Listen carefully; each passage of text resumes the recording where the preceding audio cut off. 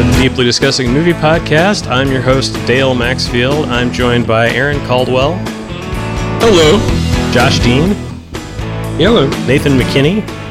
Hi there. And Zach Roland. Hey. Every week on this show, we discuss a movie, and then one of us suggests the next movie for us to watch and discuss. All the movies are available from major streaming services so that you can participate with us. This week's suggestion came from Zach. It was Alien 3. Some of us watched the extended edition, some of us watched the theatrical original edition, and we'll talk all about that in a moment. But first, we'll talk about what we've been watching lately.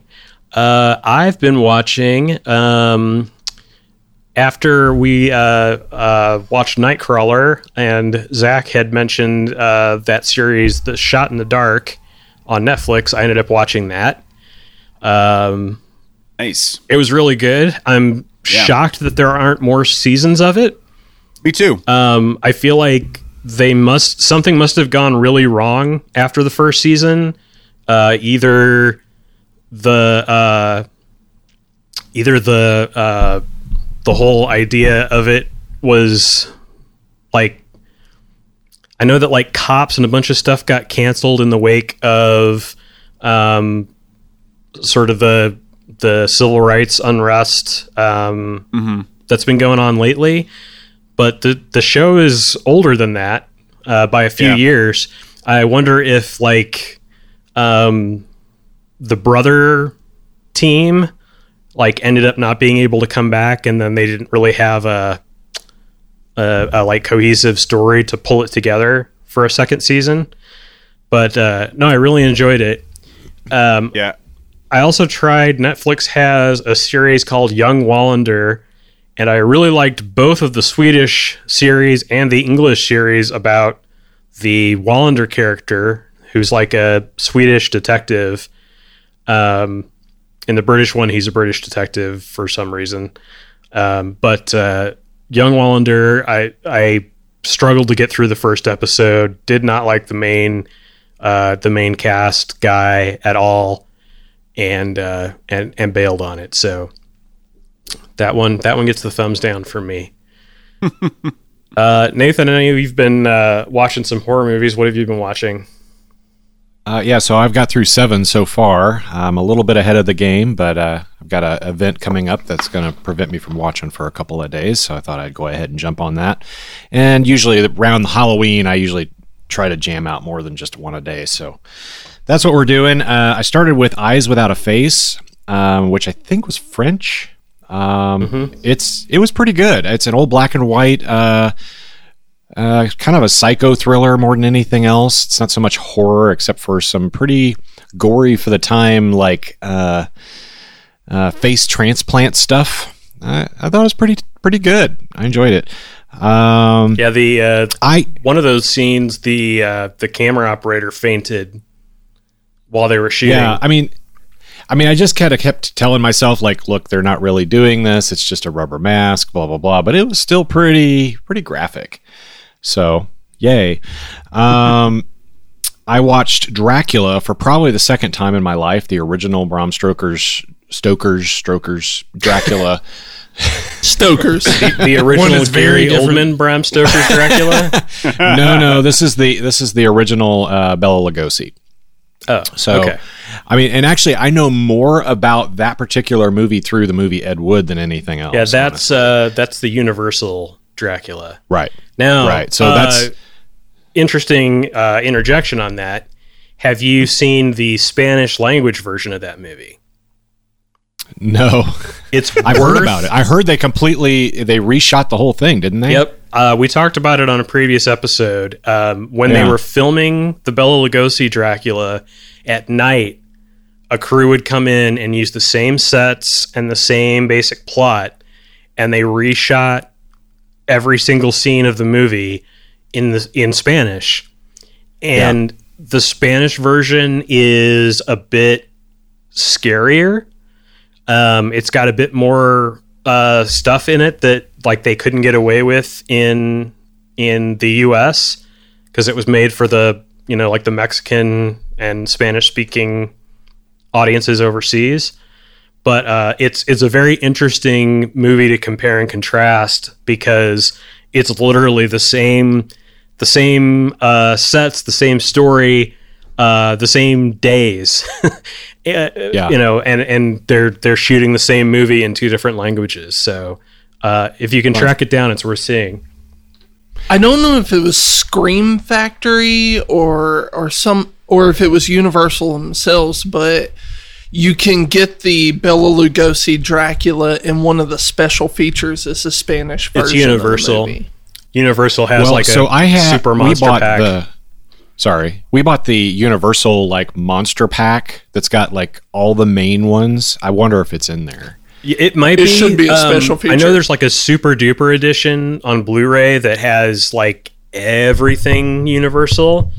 But yeah, this has got 8 movies, 10 movies, or something like that. It's got the biggies. Most of the time, when you find the Spanish version, it's packaged with the English version because they both fit on a disc. They're they're not long movies. Now, Nathan, you mentioned that you watched Eyes Without a Face. Yeah. There is a movie that is kind of similar. Definitely give it a shot. It's called The Skin I Live In. I've seen it. If I remember correctly, it's more recent. With Antonio Banderas. Yes. Yeah, I did see that one. That one was pretty freaky. Yeah. Yeah. Yeah, I would definitely recommend that one too. Yep. Going down my list, we saw Beetlejuice. I think we actually talked about that last week. Alicia actually watched that with me. I showed her. She had never seen The Ring, so we watched The Ring for her for the first time. The Naomi Watts one? The Naomi Watts one. I remember loving the crap out of that when I first saw it in the theater. I think it really hurt that I had a DVD version instead of a Blu-ray version, though. It was one of the worst DVDs I've ever watched as far as quality of everything. Because what I remember about that movie was the cinematography was really on par, and the sound in particular was really good in The Ring, especially in the theater. So that was kind of a little bit of a letdown. So don't buy The Ring on DVD if you can help it. Next one I watched was Haxan. Oh, yeah. Which is an old silent movie, which kind of operates as a documentary with reenactments of sorts. It's kooky. It's got a lot of. I think what amazed me about that, it's 2 hours long. First of all, which I didn't realize they did silent movies that long. But silent movies can run long because of the title cards. Yeah. Well, so this one, I have to give them props. I mean, for the time, the art direction in it is really good. I mean, there's just a ton of really cool set designs and character designs and things that are all pretty. They're basically trying to recreate all those old drawings, and they show a ton of the drawings in the movie too.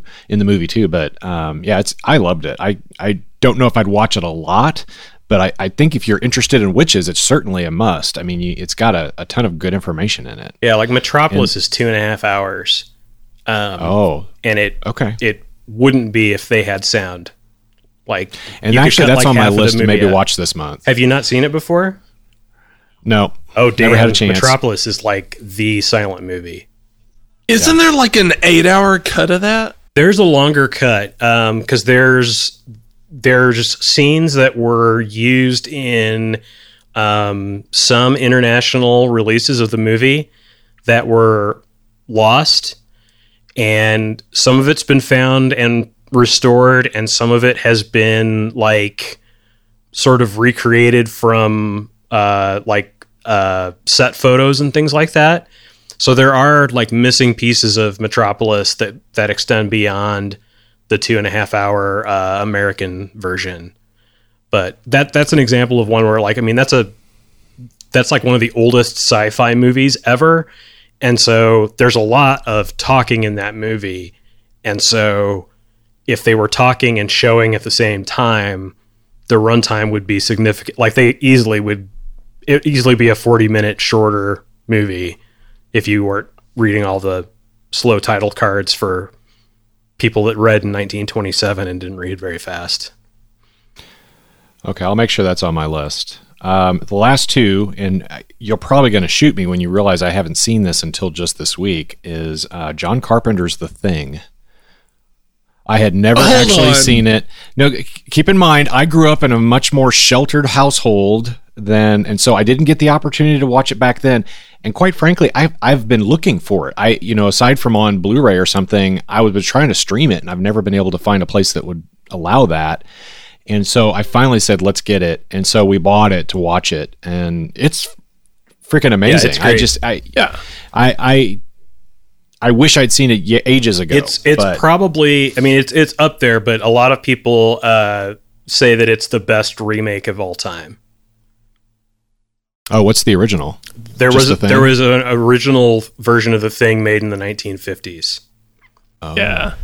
And they redid it, and John Carpenter used all of the crazy practical effects and made it much scarier, much more R-rated, but the same kind of basic plot and story is taken from, it was like a 50s B movie type of version. Yeah, it's like American the effects are like American Werewolf in London on steroids or something. It's just Kurt Russell, Wilford Brimley, and Keith David at their finest. Mm-hmm. Yeah.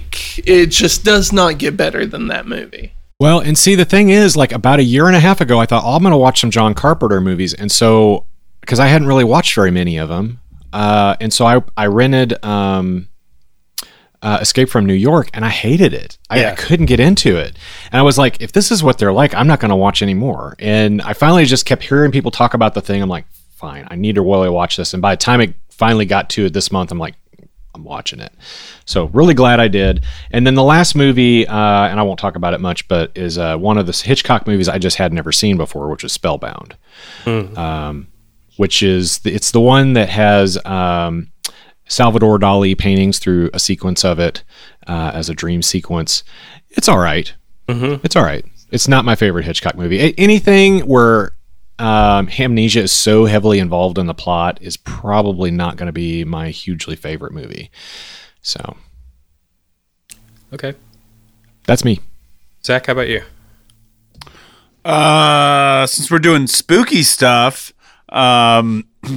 we finally, I guess the world got the season finale of The Walking Dead season 10 finally. The world, apart from those of us that don't watch it anymore. Yeah, it wasn't anything to write home about. No way. They never have anything very big at the end of a season. It's usually the penultimate episode that is the bigger one. But even then, season 10 was kind of weird and chopped and screwed. I can't believe it. Yeah, they finally announced they're only going to have 2 more seasons of Walking Dead. So 12 total. It's going to take 4 years to come out, right? Because they're going to split it into 2 half seasons. I guess so. Well, they said COVID. 2022 is when the last season will premiere. So, well, they've already announced a spin-off. Well, yeah, there already is a spin-off. So there's one spin-off. The original spin-off was Fear the Walking Dead, which is coming back soon.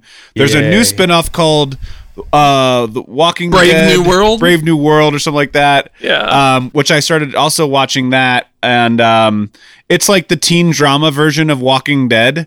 It's the Riverdale of Walking Dead. So not quite sure how I feel about Buffy it yet. the Walking Dead Slayer. Yeah. How dare you? Yeah. And maybe not as Whedon-esque, but and then there's going to be a Carol and Daryl spinoff after the end of the Walking Dead seasons eventually. Spoilers. So, I know. Characters are going to survive 2 more seasons. It could be a prequel. I don't think anybody on this cares at all. So there ain't no turning back the clock on Carol and Daryl at this point. Yeah. They're not going to make somehow them before the outbreak into a show. It's like a sitcom, and then they forget each other before the events of The Walking Dead. Look, Carol just got beat by her husband a lot, and Daryl got beat by his brother a lot, and that's kind of the whole story. Oh, Daryl. So they can bring back what's his name, Merle. Yeah. Henry. Good old Henry. But the big surprise that I wanted to drop on you guys is that not only did I watch Alien 3, the extended version, but I watched Alien Resurrection, the extended version. Oh, hell yeah. Oh, my God. I'm done. I love it. We don't even talk about that. No. I loved it. Before we get into that, is there anyone here who has not seen Alien Resurrection? We've all seen it? Okay. I think so. We've all made poor decisions. So it's beautiful trash. That movie knows what it is.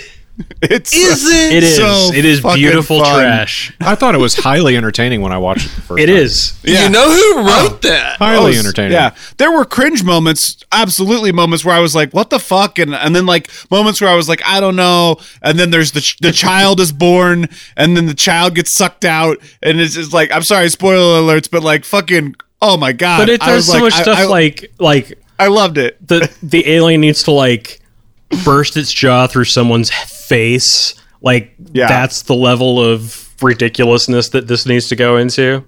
Oh, and the fucking Ripley it's worth sex it for scene. how he dies at the end with the pudding coming out of the ship or whatever when his entrails go out into space. Yeah, Zach. Yeah. Was You know who fucking- wrote that, right? That's What's the that, Aaron? baby.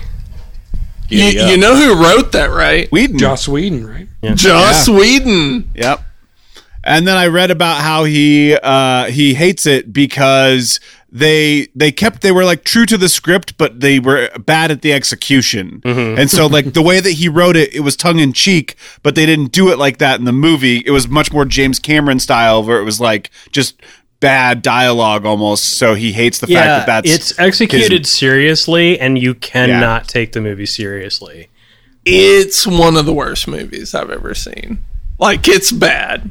I mean, who doesn't want to It's watch so Ripley have bad. sex with an alien? Who does? Like, it's so good. But It's kind of great in the same way we were talking about Twister. I was re-listening to one of our old episodes. It's kind of great in the same way that Twister's great.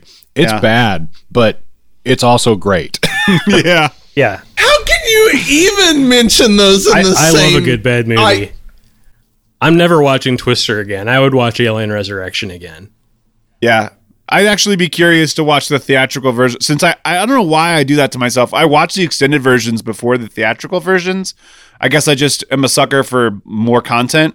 But I kind of would like to go back and watch both Alien 3, the theatrical, and Alien Resurrection, the theatrical. Yeah, I haven't seen the extended Alien Resurrection, so I'll have to do that one of these days. They're all the movies and the extended versions are on HBO right now. So Yeah, HBO Max. Yeah, and I read something about how the extended version of Resurrection, they redid the opening sequence, and they like hired a whole new team to come in and shoot this opening sequence. But it like doesn't necessarily add anything to the movie. It's just a sequence.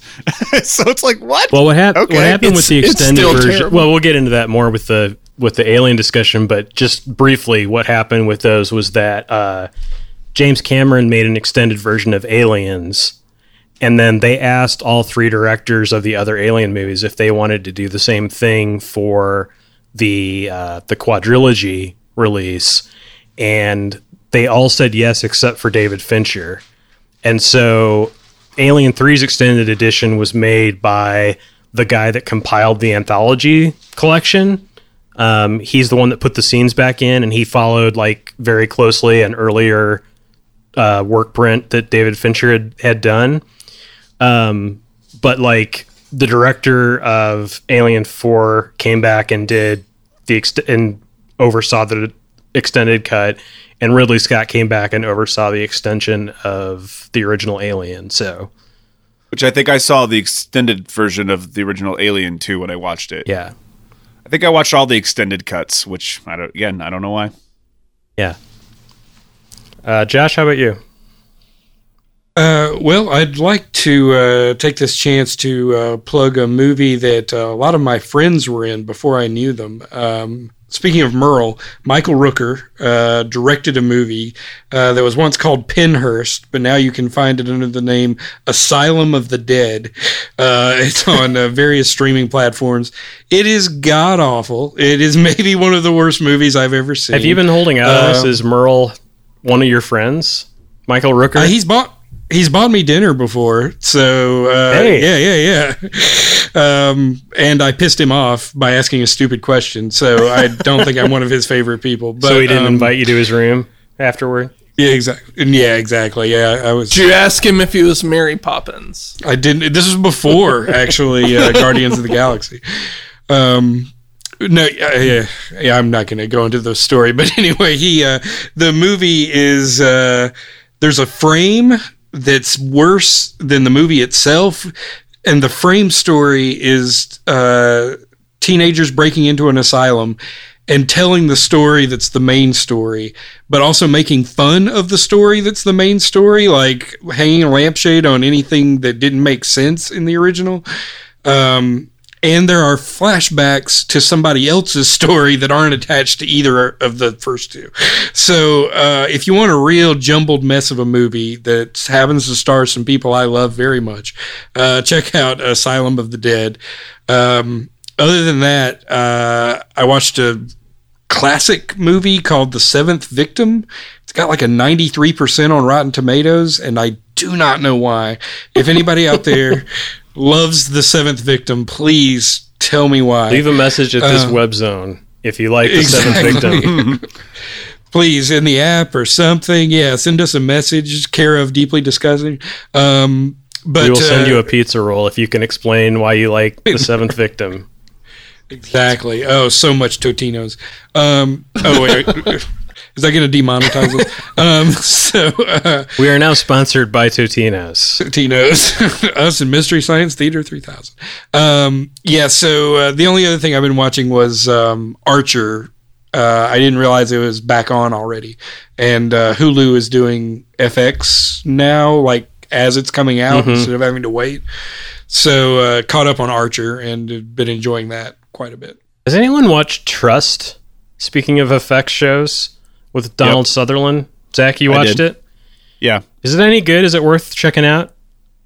I enjoyed it. I thought it was kind of just a more extensive telling of the, that whole story of the Getty thing. Yeah. There was the movie, the Richest Man in the World, or whatever that was. That All the Money in the World. Had Kevin Spacey, and they had to replace him with... right. Christopher Plummer. Yeah. It's Donald Sutherland in the series. Yeah, I think that the series does a better job of just like taking its time with the story. It might be a little bit more drawn out, but also Brendan Fraser, sort of like as a comeback, or at least that's the first thing I've seen him in a while, was kind of worth it. He was just different in it. I thought it was good. He was in either the last or the second to last season of The Affair as a pretty different, like... He's sort of a antagonist in the Affair. Brendan Fraser? Yeah. He's in the show Doom Patrol. Oh, right on. I haven't seen that one yet. I want to watch that. I might give Trust a watch. It's like 8 episodes, so yeah. It's not terrible. I'll say that much. Like I enjoyed that much more than like Versace or any of the other FX sort of like Rian Johnson joints that they've been trying to push on me. Which I forgot to mention Ratched on Netflix, but nothing really special to not Ryan Johnson, fucking whatever his name is. Aaron, how about you? So recently I have been diving into horror movies. I watched Wait, you've been watching horror movies? I know. It's so off-brand for me. I watched Cronenberg's The Fly, which is another fantastic. Great remake. I picked up a movie that I had never seen before, called Shivers, which was Cronenberg's first film. Yeah. Not as good, but definitely leaned into his body horror type thing. I also watched one of my favorite movies, which was written by John Carpenter, not directed though. The Eyes of Laura Mars. Faye Dunaway film from 77, 78, somewhere in there. Okay.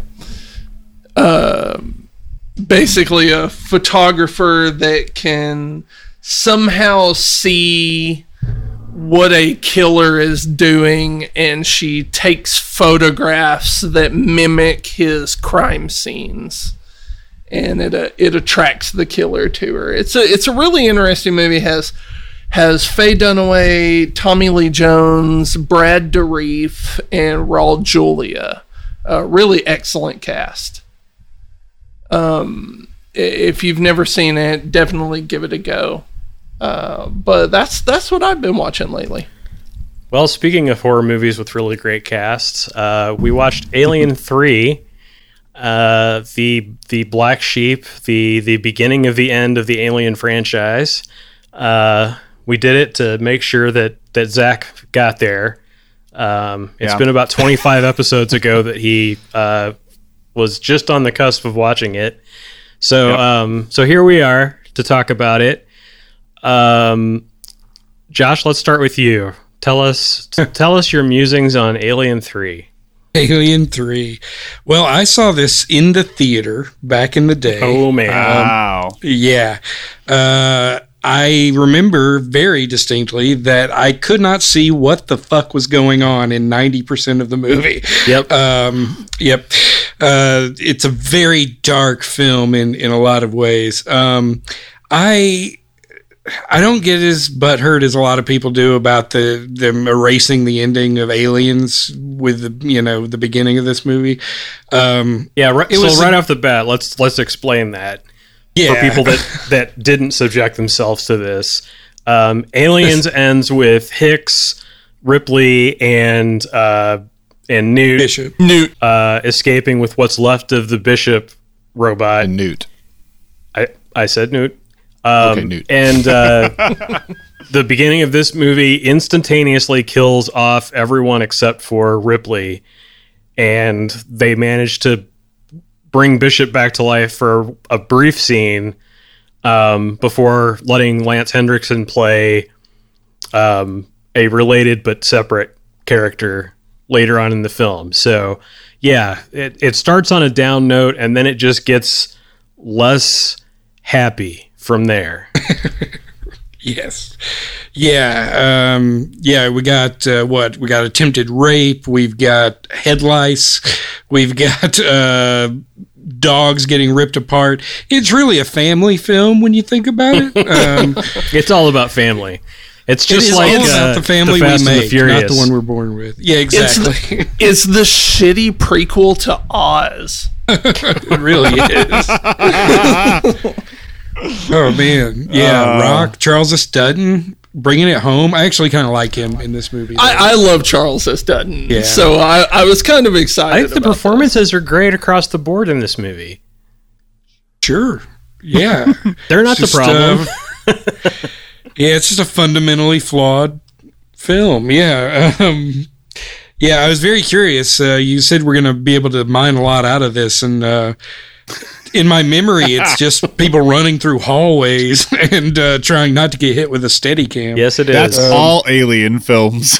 I mean, this movie tried to James Cameron, he brought in all of these aliens, and it was an intense action film. Let's get back to the horror.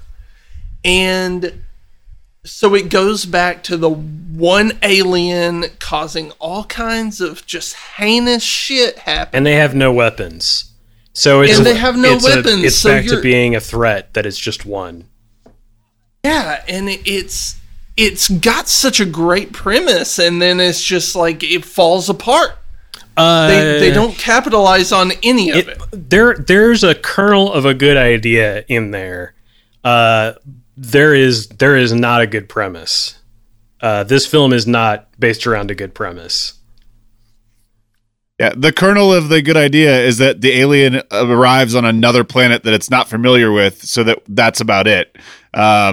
Where it goes from there is just... Well, most of the good ideas were shit canned by Fox before they even started shooting, which we'll get into, because a lot of that's like documentary information, not of the actual piece information. But so you saw it in the theater, and it was really dark. What did you think of the effects in the theater? I remember not being terribly impressed back then, and since I've seen it, several more times, I don't know why I've subjected myself to it in multiple viewings. But when you're watching the Alien movies, you just got to go ahead and watch all of them, basically. Maybe this one's better now. Except Aliens versus Predator. Right. I was like, after I became a Fincher fan, I was like, oh, let's go back and see where he kind of got started and maybe I misunderstood. Was it more? I did not misunderstand. Was it more or less dark than AVP Requiem? I cannot tell you because I have never watched AVP Requiem. That's the common complaint with that. There's is some that it's so places dark you won't can't go. fucking see anything that's happening. It is still better than their first AVP. Well, Really? the first one was rated 100%. PG-13. That's a real low bar, but okay. Yeah. Oh, yeah. Well, Aaron, you've sort of... With Lance Henriksen playing that same guy. Yeah. Lance Henriksen, the only returning cast member for AVP. Just going to say, I did like that we got to see a different animal base for the alien this time. That was something in the comics I used to read about a lot. So depending on what they gestate inside, that's how they come out different. So the dog alien was, I thought a good idea anyway. Now it's interesting you bring that up. Uh-huh. Because in the theatrical version, it's a dog. Right. In the work print version, it's an ox. Yep. Oh. And Yeah. it still looked that way? It still acts like a dog. It's a bit bigger. It's a bit bigger in the work print version. They don't change anything besides the one scene. I thought the alien's shape and head was a bit bigger. Like almost like a wall is Literally, the only scene that they changed regarding that was the birthing scene, and the only reason the reason that you know that for sure is because in the birthing scene the alien is CG and it looks like a 1992 CG alien and not like a 2003 CG alien, because that's when they did the extended. Instead of a horribly rotoscoped third scale puppet that it is in the rest of the movie. But go ahead, Aaron. What's your take on Alien 3? Oh man, I have fond memories of Alien 3 because Did you get a hand the job movie- while you were the watching movie- it? Like, how the fuck do you have fond memories of it? it was 92. I was 7 years old, man. What a freaky hand job. Right? No, Your dad's weird. Oh man, it's sad because it's true. I remember. Oh, I we're going remember there. going to. This is I a remember family going show, to right? I remember going to the movie theaters, or no, I'm sorry, not the movie theaters, the rental store, and seeing Alien 3 on the wall, and thinking, I was like, oh man, this cover looks amazing. I wanna watch this movie. And my mom telling me that, you have to watch the rest of the series first. So if it wasn't for the cover of Alien 3, like, catching my eye, I probably would have never gone back and watched Alien until way later in my life. And I watched Alien, and man, it scared the shit out of me. But I loved it, and I couldn't get enough of it. I watched it, and I was just like, oh my god, it just keeps getting better and better. And then finally, we got to rent Alien 3. And your fond memories are? I think I was 8 years old when I finally watched it. 8 or 9, and Okay, I was joking about your parents, but Jesus Christ. yeah, I was. It was so bad. It didn't have any of the cool effects of the first two.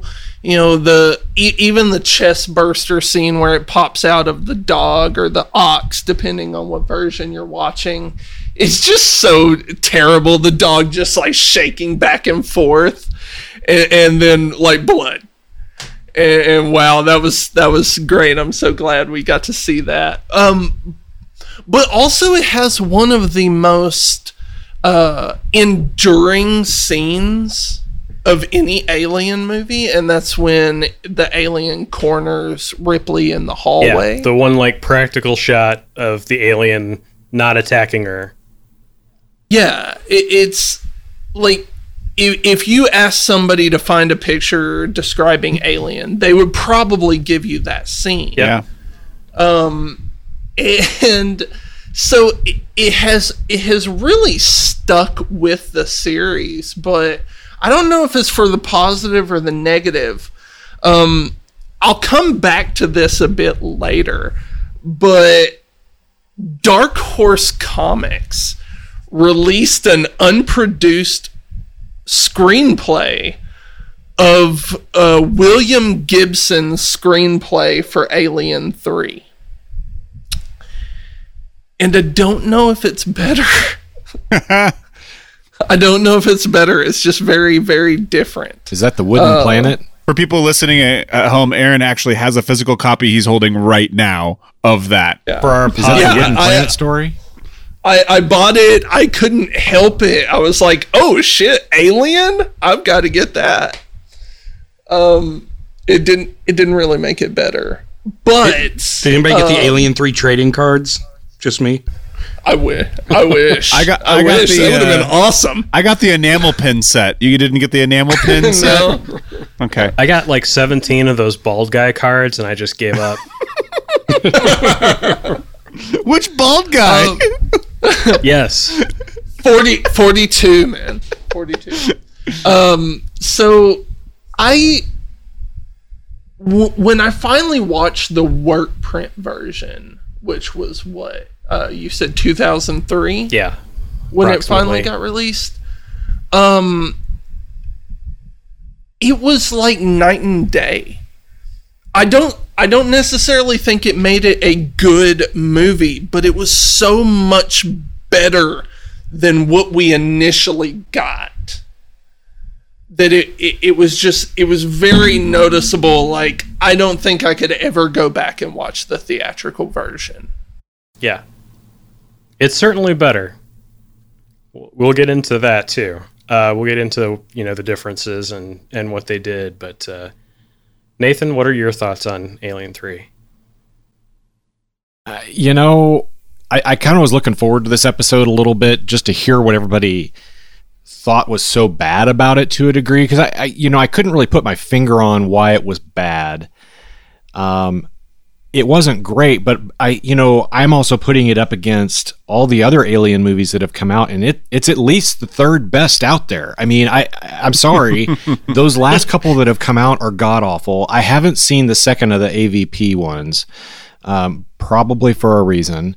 But I will give it this. I think that for its time, I think the vision of like the world that they were trying to build cinematically was really interesting. Just the color scheme and how tonally it was really specific through pretty much the whole film. I don't think the world was quite ready for that. There's been a lot of movies since then that have been made that kind of have that and are much better at it. But I do think that for its time, that was kind of unique. But I can't say I love it. I can't say I hate it. It's just kind of somewhere in the middle there. I enjoyed watching it to a degree. The special effects are really bad. Yeah.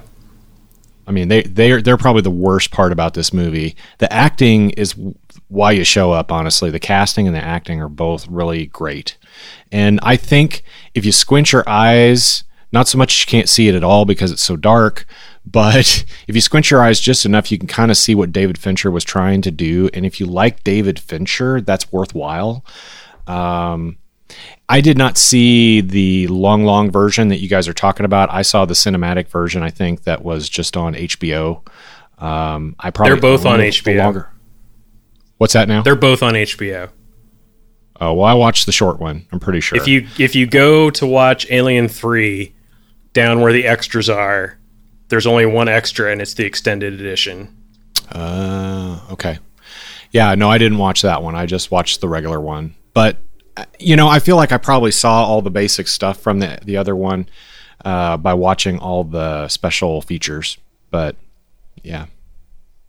So, the movie has some pretty massive problems with its story and with its structure.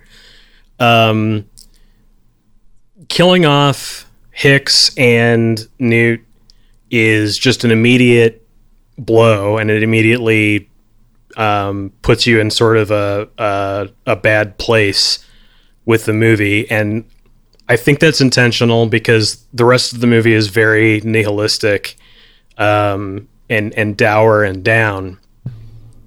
I think where they really screwed up, though, is that they kill Charles Dance for shock value, and he's the only character we care about in the whole movie besides Ripley.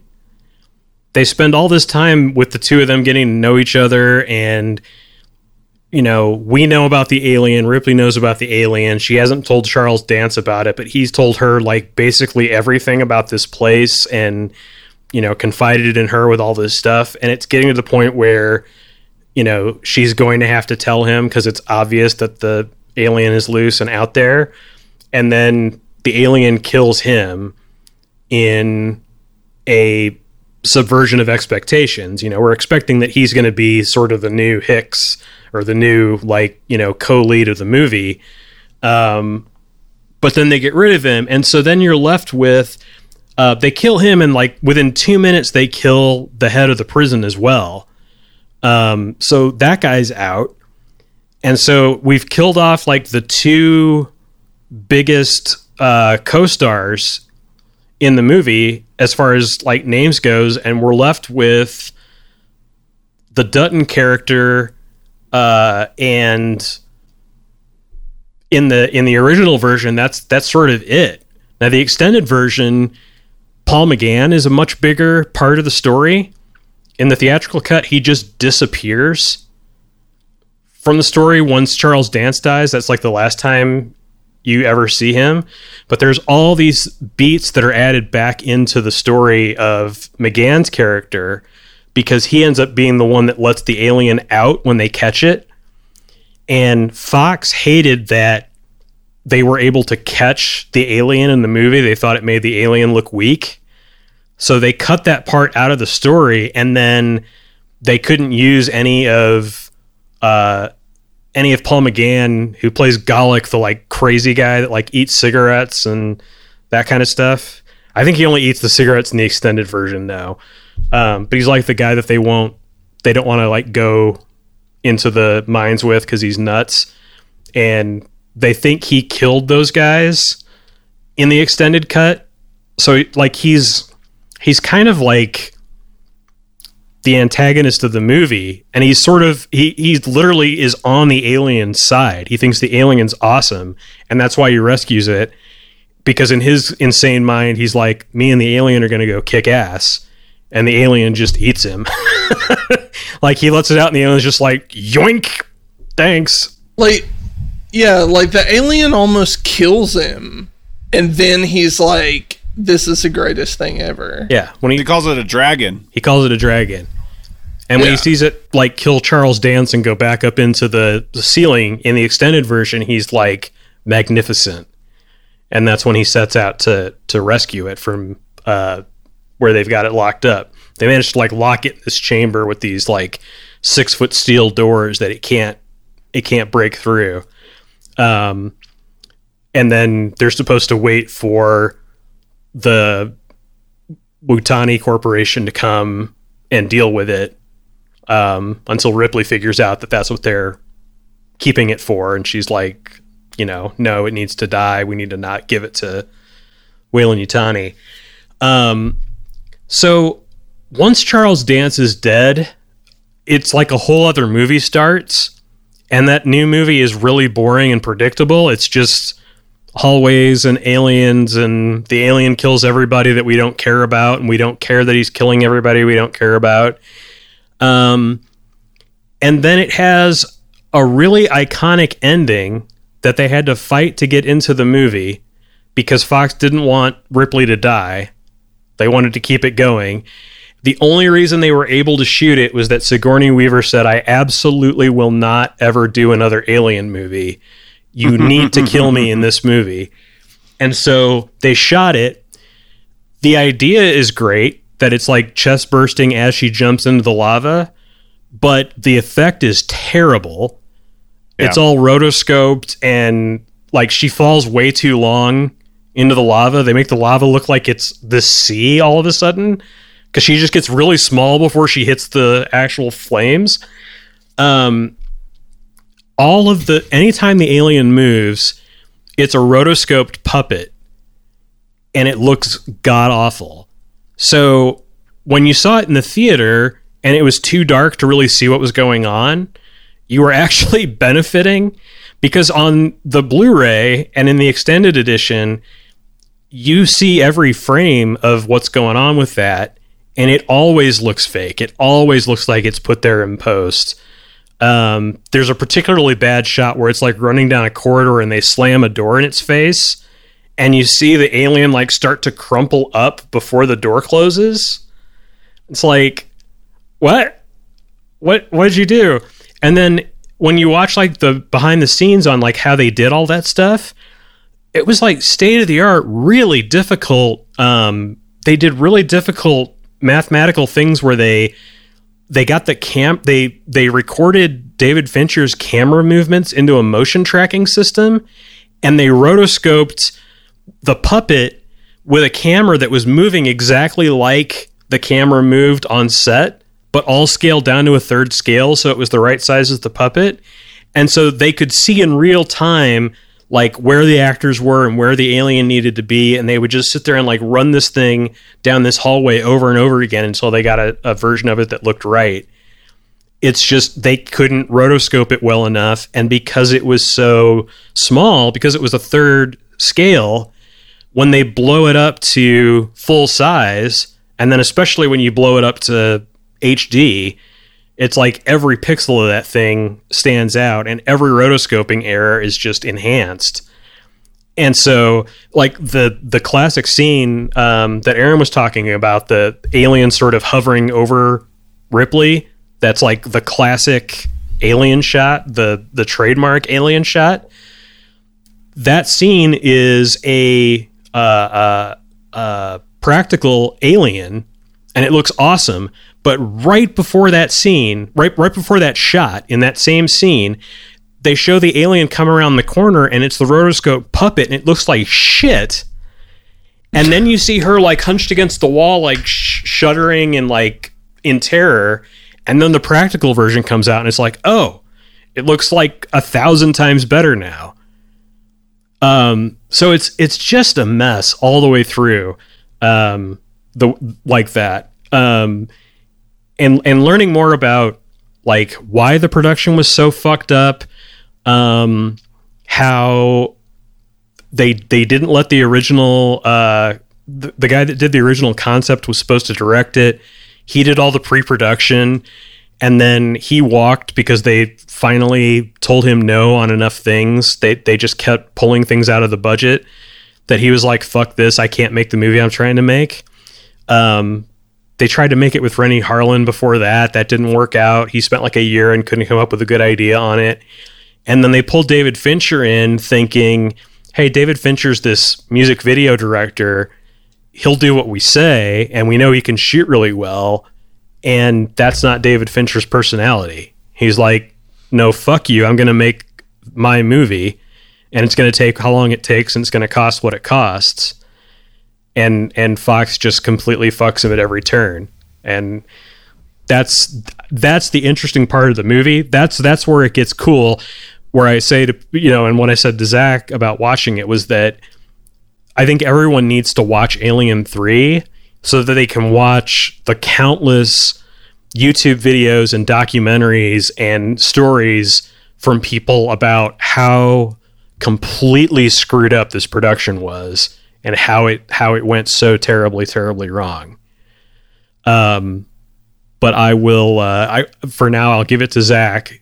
Zach, How was it, man? You watched Alien 3 for the first time. We watched the extended version, so you got the benefit of those extra scenes and some updated effects and stuff. So what did you think? Truly.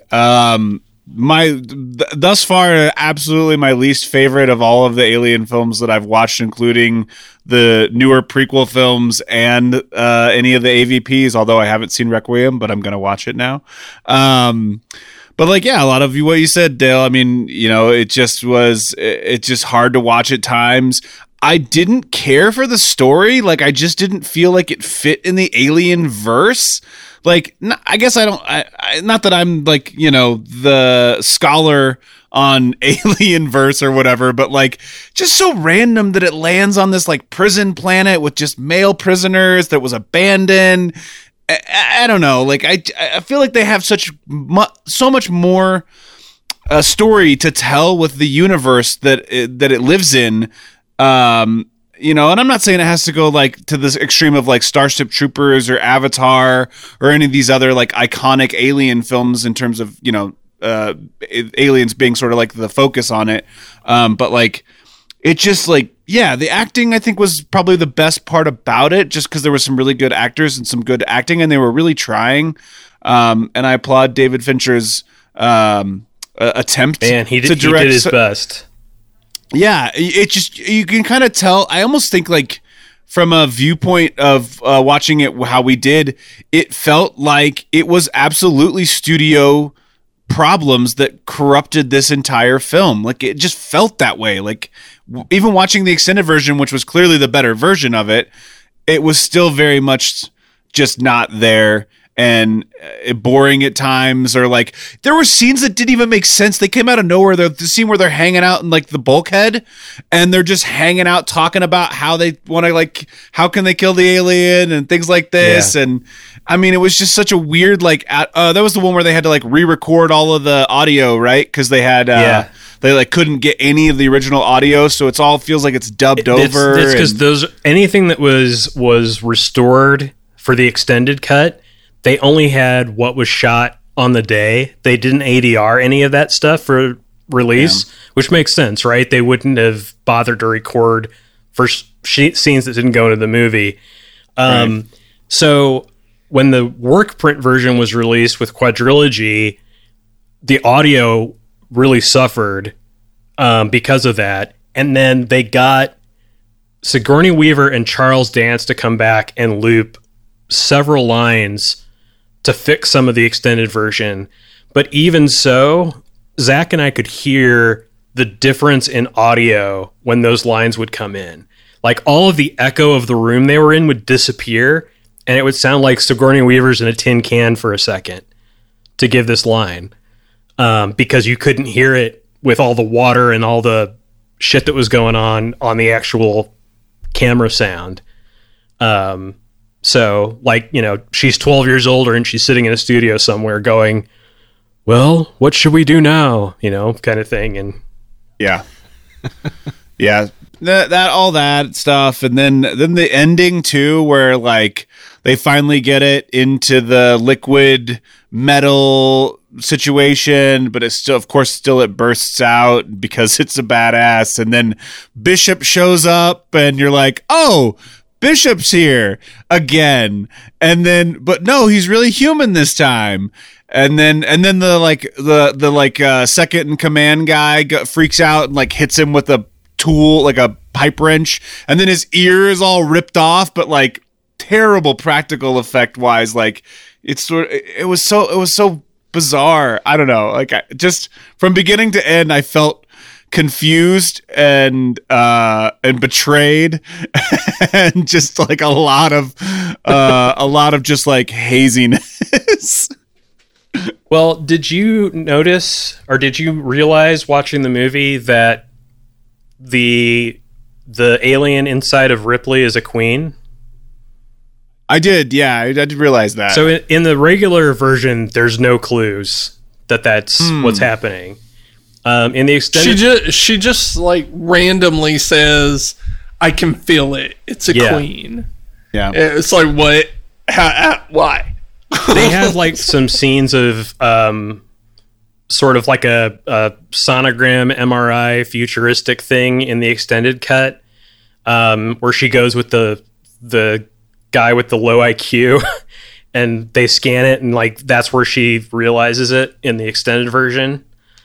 But yeah, it's not very well told or established. Which is also something in terms of like, and I'm not saying we need a shit ton of exposition to explain the alien species and like what they probably don't know that much about them, but like, you know, essentially in the idea, the concept of a queen is that there's one until there's another one. And I guess like, did they destroy because they didn't destroy the first one on the planet in Alien, right? They leave that planet, but they take one of them with them that's inside of one of their friends. One of the drones.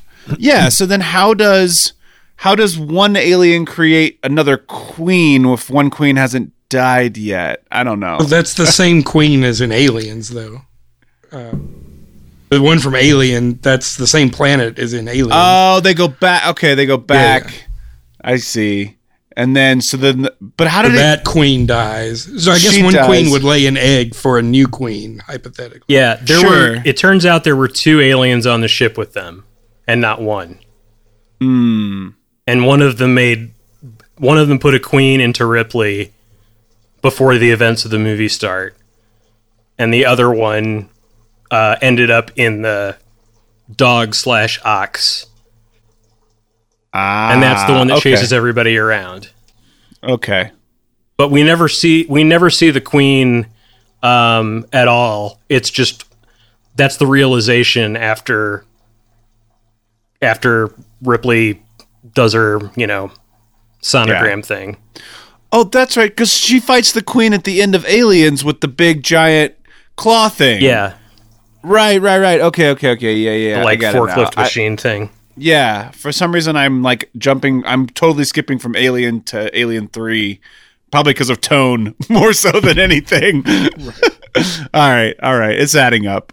Wait, the one thing, Lance Henriksen at the end is another robot, right? I mean, that's why his ear's hanging off like that? That's the way I always read it. Yes, but he says he's human, he says he's the original.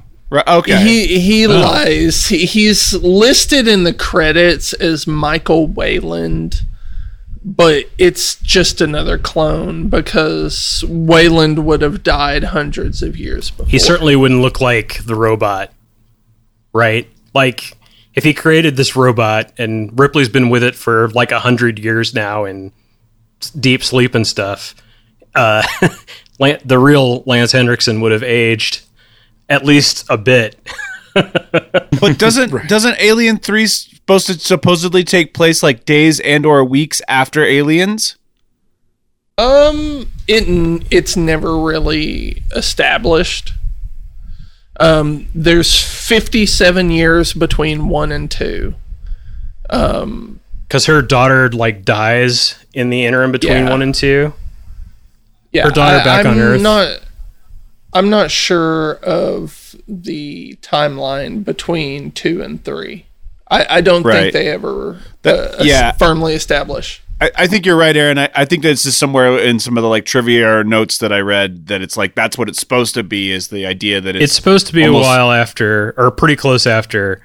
I know between Alien 3 and 4 is like 200 years. Right. That one, I guess, makes sort of sense. Well, yeah, we won't bring up the plot of Alien Resurrection for those who still haven't seen it. But Alien Resurrection it's entertaining in a whole different way. It's not, and like Zach, you said that Alien 3 is your least favorite, including Alien 4 and Prometheus and Covenant, and yeah. You have to go into Alien 4 with the mindset of this is a big dumb action movie with characters from Alien. It's not a continuation of the canon story. It's just nonsense. Yeah. So it almost feels kind of Guardians of the Galaxy to me. As a matter of fact, I think that even the pirate ship almost looks exactly like the Milano? Is that yeah, right? Like the setup. Did you see the chairs in Resurrection of the ship? They're like exactly the same as in Guardians of the Galaxy. Yeah, it's funny in the documentaries. I don't think it was in the actual Wreckage and Rage documentary, but there was like a special feature about the reception to Alien 3 that's on the anthology collection, where they ask Ron Perlman about what he thinks about Alien 3, which he's not in Alien 3, he's in Resurrection. But he was like, I didn't like anyone in that movie. Like, there's no one for me to root for in that movie. And that's sort of my nutshell review of it too, is that the closest thing we have to a character to sort of hang on to is Charles Dance. And in the theatrical cut, man, he is dead like in the first 30 minutes of the movie. He lasts a little bit longer in the extended cut, but it's still like they just reset the whole story at that point. They also like give you this idea that, okay, well, maybe Charles S. Dutton is the guy, but then he looks Ripley dead in the eye and it's like, I am a murderer and raper of women. And you're like, well, okay, I guess not. It's like, shit. Where do we go from here? Oh, and then like the guy who lives, isn't one of the guys that tries to rape her at one point? The one prisoner? The person that lives is Morse. Okay. I can't tell any of them apart, so he looks like one of the guys that tries to rape her. Is that and that was a last minute like David Fincher stylistic thing. So like the actors kind of had to do that at the last minute. He was like, yeah, and all the prisoners are going to have shaved heads and barcodes. And they were like, how much are we getting paid? And they told him, they're like, all right, we'll do it. I guess that's fine. Well, it should have been like a pretty dead giveaway to the studio in the first place. I mean, if the writers in the very first 5 minutes or so of the whole documentary about the making of basically said they were uninspired to even write this third movie, that should have been a dead giveaway to the studio that maybe we need to hire someone else to kind of go at this. Well, they did. They did hire more writers, and that's where the guys that sort of had the say over everything ended up being producers on this film, and then they end up having writing credits, but that's a backwards fucked up thing too, where Sigourney Weaver had it in her contract that the only people that were allowed to write anything to do with Ripley were those two guys, James Cameron and Ridley Scott. And so to get it... Yeah, she mentions that. And so to get it written around those parameters, those guys have writing credits, but it was really written by the guy that they were originally going to have direct the movie. And then they scrapped a bunch of his more expensive ideas. He envisioned like this giant planet made of wood that had like giant wheat fields on it. And it was a religious sect. It was like a big monastery kind of sect, and there was no prison to it at all. So the whole changing it to a prison and changing it all of these like indoor corridors was a budget issue, and that was part of why the original director left.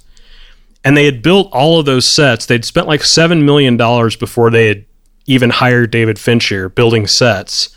And then Fincher came in and was like, yeah, we're going to change all of this and redress it all to look like what it looks like in the movie, which is this like prison planet sort of, it's not like Art Deco, but there's sort of a weird like mixture of architecture styles that's going on in it. Everything looks like a giant urinal from like some old subway system in London somewhere. So, according to William Gibson, he was approached by Fox back in 1986. Wow. They had approached Brandywine Productions, which were the producers, specifically David Giler and Walter Hill. But they didn't really want to do an Alien 3 unless they took it in a new direction. And according to William Gibson, who was the original person that they hired to do a screenplay, when he talked to Brandywine Production, they suggested having a Marxist space empire exist in Alien. So that's where this Galactic screenplay Empire? Yeah, this screenplay comes in, and this screenplay is almost the antithesis of Alien 3, because at the time Sigourney Weaver had said she wasn't going to come back.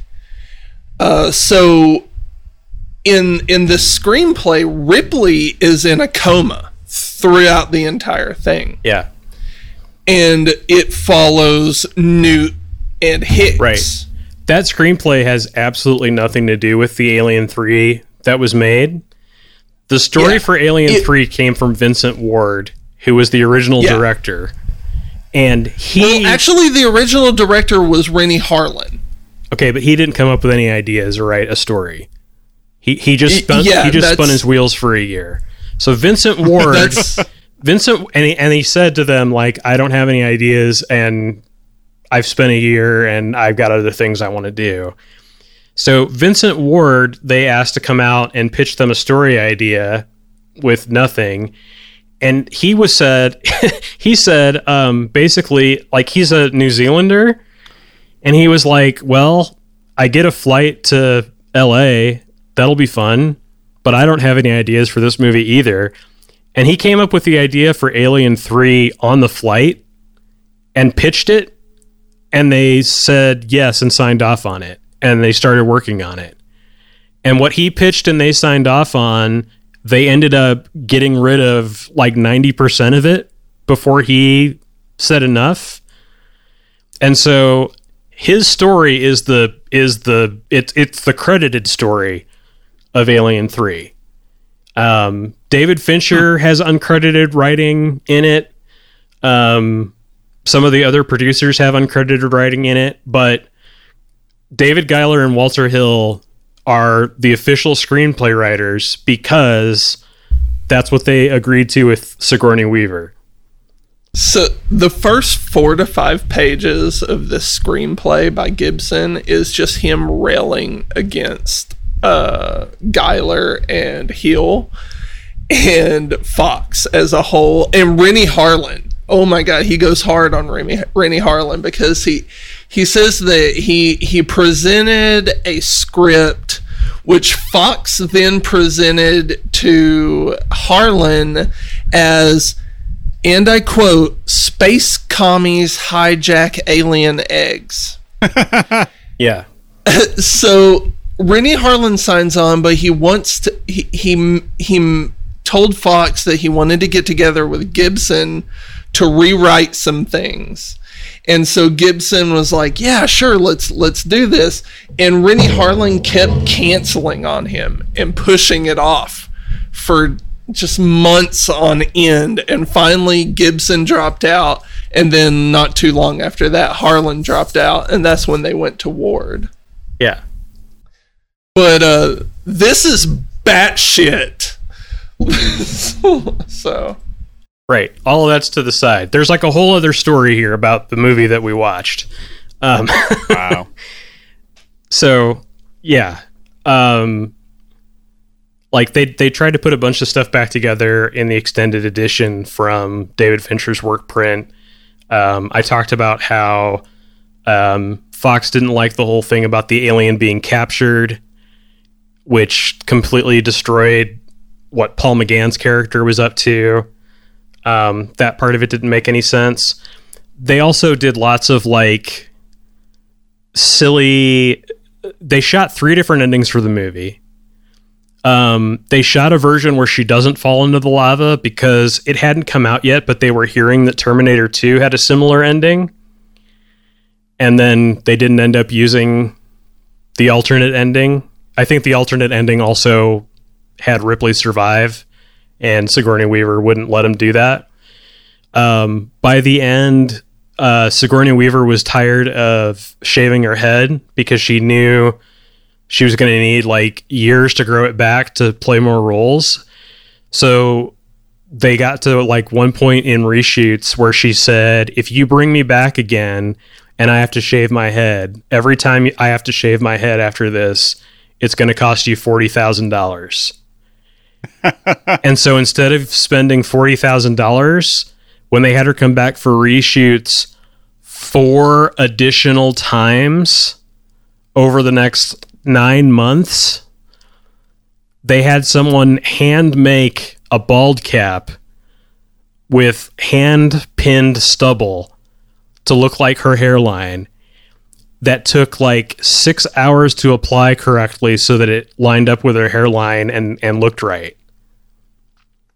So instead of like doing it right the first time or spending the money that she requested to shave her head again, they subjected her to this like nonsense like 4 more times, and the poor like hair and makeup guy was just like by the time they did it 4 times, they had spent way more than the $40,000. They'd spent like hundreds of thousands of dollars on makeup and time and other shit that was going on with it. That documentary Wreckage and Rage is really really well done, really good at chronicling everything that goes in there. The original version of that, there was 2 versions of that documentary that came out. One of them was called Wreckage and Rape, and I think that came out with Quadrilogy. Wreckage and Rape is the name of one of the songs on the soundtrack. That's where they got that from. They changed it to Wreckage and Rage when they did the anthology version. And the difference between the 2 versions is that the original cut a bunch of David Fincher talking shit on the set about Fox. But the one on Anthology has him like, there's a bunch of stuff that he says, but there's one point where he like pulls a boom mic down to his face so that you're sure to hear it. And he's like, this is because Fox is fucking stupid. It eventually led to their demise, and they got bought by Disney. So, Disney's new Alien, directed by Paul Feig. Yep. And Lin-Manuel Miranda. Doesn't matter. Lin-Manuel Miranda. I'm in for that. As Ripley. Ellen Ripley Yeah. is a Disney princess. Rappin' Ripley. No, Rappin' Ripley. the baby in Resurrection is an alien princess. A Disney princess. For sure. Those eyes, I mean, how can you not? Oh my God, it's the worst. What a beautiful, beautiful butterfly. Just got that thing in like a yellow dress hanging out with Mulan and Snow White, like Walter Knight's Disney World. It's the Geiger version from the special edition stuff, with the lips. Oh yeah, the erotic version. Yeah. That's another part of the documentary where they is that part in the documentary, or is that one of the like enhancement pod things? It might be one of the, I don't know what's the difference, but it was in the anthology version of everything. It's called Alien Erotic or something like that. I can't remember. I think that's an enhancement. Yeah, pod. there's like a whole thing on Giger's redesigns, because Fincher wanted Giger to redesign the Alien specifically for Alien 3, and it was supposed to be based on the Ox. He wanted it to be like a cross between an ox and a jaguar, like way stronger and way faster than it was before. But he also wanted it to be more erotic, and so they gave it these like pouty woman lips that it had, and it was like supposed to like kiss people and then like spit the other tongue out and kill them with it. Which that whole 15-minute segment was like a great, like, unvarnished view of just how batshit crazy Geiger himself was. Yeah. Or genius, depending on how you look at it, I suppose. Well, it's insane. Like, like Fincher couldn't go, like nobody from the production could go to Switzerland to actually meet with him and talk to him about what they wanted. So it was all them calling him and talking to him about what they wanted. And then he would sketch like 600 pages of ideas on the paper size that fit into his fax machine so that he could fax the designs to them so they could look at it. And he sent them so much stuff that like the Creature Shop couldn't actually act on much of anything that he did. And so he's like, yeah, eventually I just stopped hearing from anyone at Fox, and that was kind of the end of it. And that's why Gier wasn't involved with Alien going forward. He was like pissed off that they wouldn't come to Switzerland to meet with him. It's like they're stuck on this like albatross of a project that's costing them hundreds of thousands of dollars a day, and they need to keep it moving. Well, I mean, shit, they're still receiving faxes. Yeah. Well, isn't that Lippy Alien thing kind of really reminiscent of like an Emerson, Lake and Palmer album cover that he did? It might be. I can't recall off the top of my head. It's really like yes, it is. It's really like super ridiculous. Like it's like a Rolling Stones lips on the xenomorph. Yeah, go Google brain salad surgery. There's a documentary on Geiger where somebody goes to his workshop and he greets them like he rides in on a fucking like small train. Oh yeah. And there's like a train that just like train tracks that go through his entire workshop. And he's batshit. Yeah. Like he's a weird he's dude. Swiss. So I can it's imagine. Like Germany plus meth equals the Swiss. One of the things they did to Vince Ward was he got this phone call one day from like it was either like his agent or somebody else that was like a mutual friend that knew the people at Fox, and they said, hey, they gave you this woman assistant, right? And he's like, yeah, she's been doing really good. And he's like, so you know that every day after you finish work, she calls back to headquarters and tells them everything you're doing, right? And he was like, yeah, of course I knew that. And then he calls Fox and like tries to get her replaced. He's like, you know, she's overqualified for this. I'll find somebody here in London. Don't worry about it.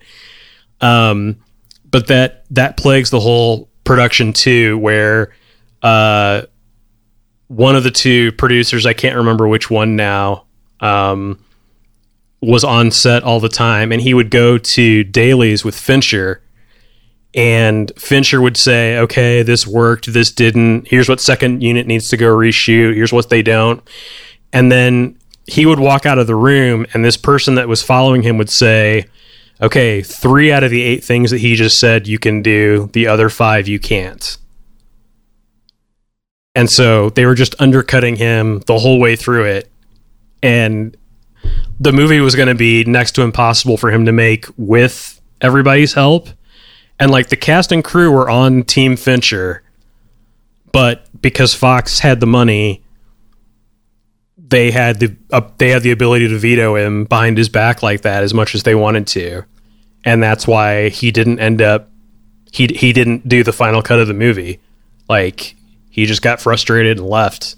Yeah, it sounds like just the perfect storm of crazy, god-awful studio executive bullshit that continued to plague every single aspect of this film, which should tell you that it should never been made. I mean, like, eventually maybe, but, like, not when it was. Well, yeah, from Fox's perspective, what made it weird was that Alien 1, they had no expectations with. They knew, you know, Ridley Scott, he's got this much budget. It's not a big investment. It's whatever. If it works, it works. If it doesn't, it doesn't. Aliens was kind of the same thing. It wasn't a huge, high-budget movie, but James Cameron did really well with it. And so both movies made a whole lot of money on fairly small budgets, to the point where Alien 3 was now a franchise, and Fox had sort of bet the farm on it succeeding. Like, its success was going to determine whether the studio made it or not. And so they had to be super invested and involved and on top of it, succeeding and making sure that it was under budget so that they could make their money back and all of that. And it certainly did not perform up to what they wanted it to perform at. Yeah. And it has not become a cult classic, so failure there too. It's definitely gotten more appreciated over the years. I know that the extended cut did a lot to repair people's view of it, and the understanding of how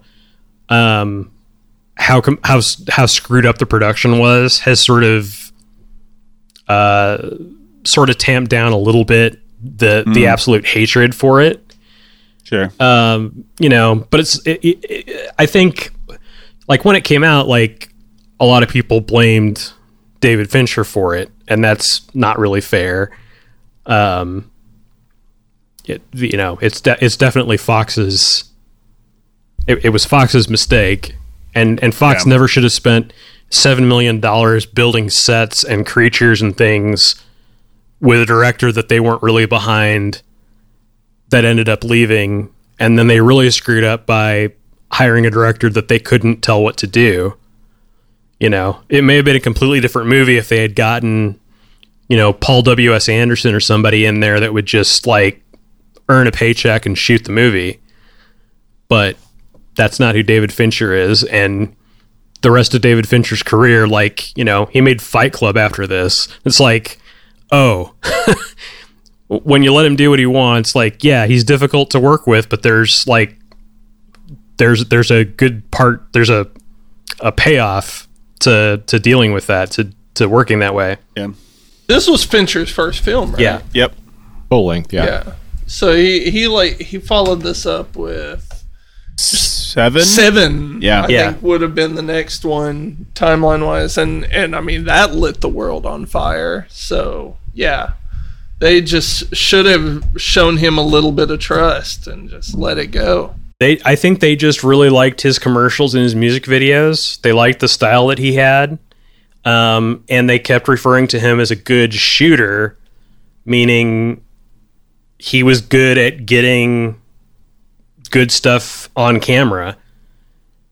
But they didn't trust him as from a creative standpoint, they didn't trust him, and they weren't willing to spend the money that he needed to get it to work the way he wanted it to work. Sorry I subjected you guys to such chaos, but it was worth it. How dare you? It was a nice revisit. Yeah, it's a lot of fun. And you should seek out the documentary, Zach. I think you'd appreciate it. Yeah, I'll have to try to find it online somehow. I looked to see if HBO had any of that, but they didn't, so I'll have to... It's only on those Blu-rays, so I might have to... Maybe I'll Zoom it to you some night. Next movie, we should do Alien vs. Predator Requiem. Nope, not happening. Come in. No, thank you. Nathan, it was your turn to choose a movie. What would you like for us to watch? Well, so I don't like to pick movies that... everybody on the podcast has already seen, but I think we took a small poll last week and nobody had seen You Can Count on Me. Or a couple people had, but not everybody had seen it. So I think I'm going to make that my pick. Okay. It's another Mark Ruffalo joint, early career, and it's got Laura Linney. It's fantastic, I think, but I'll let you guys be the judge of that, and that's my pick. Okay. Well, sounds good. But thanks, everybody, for talking Alien 3. And we will see you on the next Deeply Discussing Movie podcast.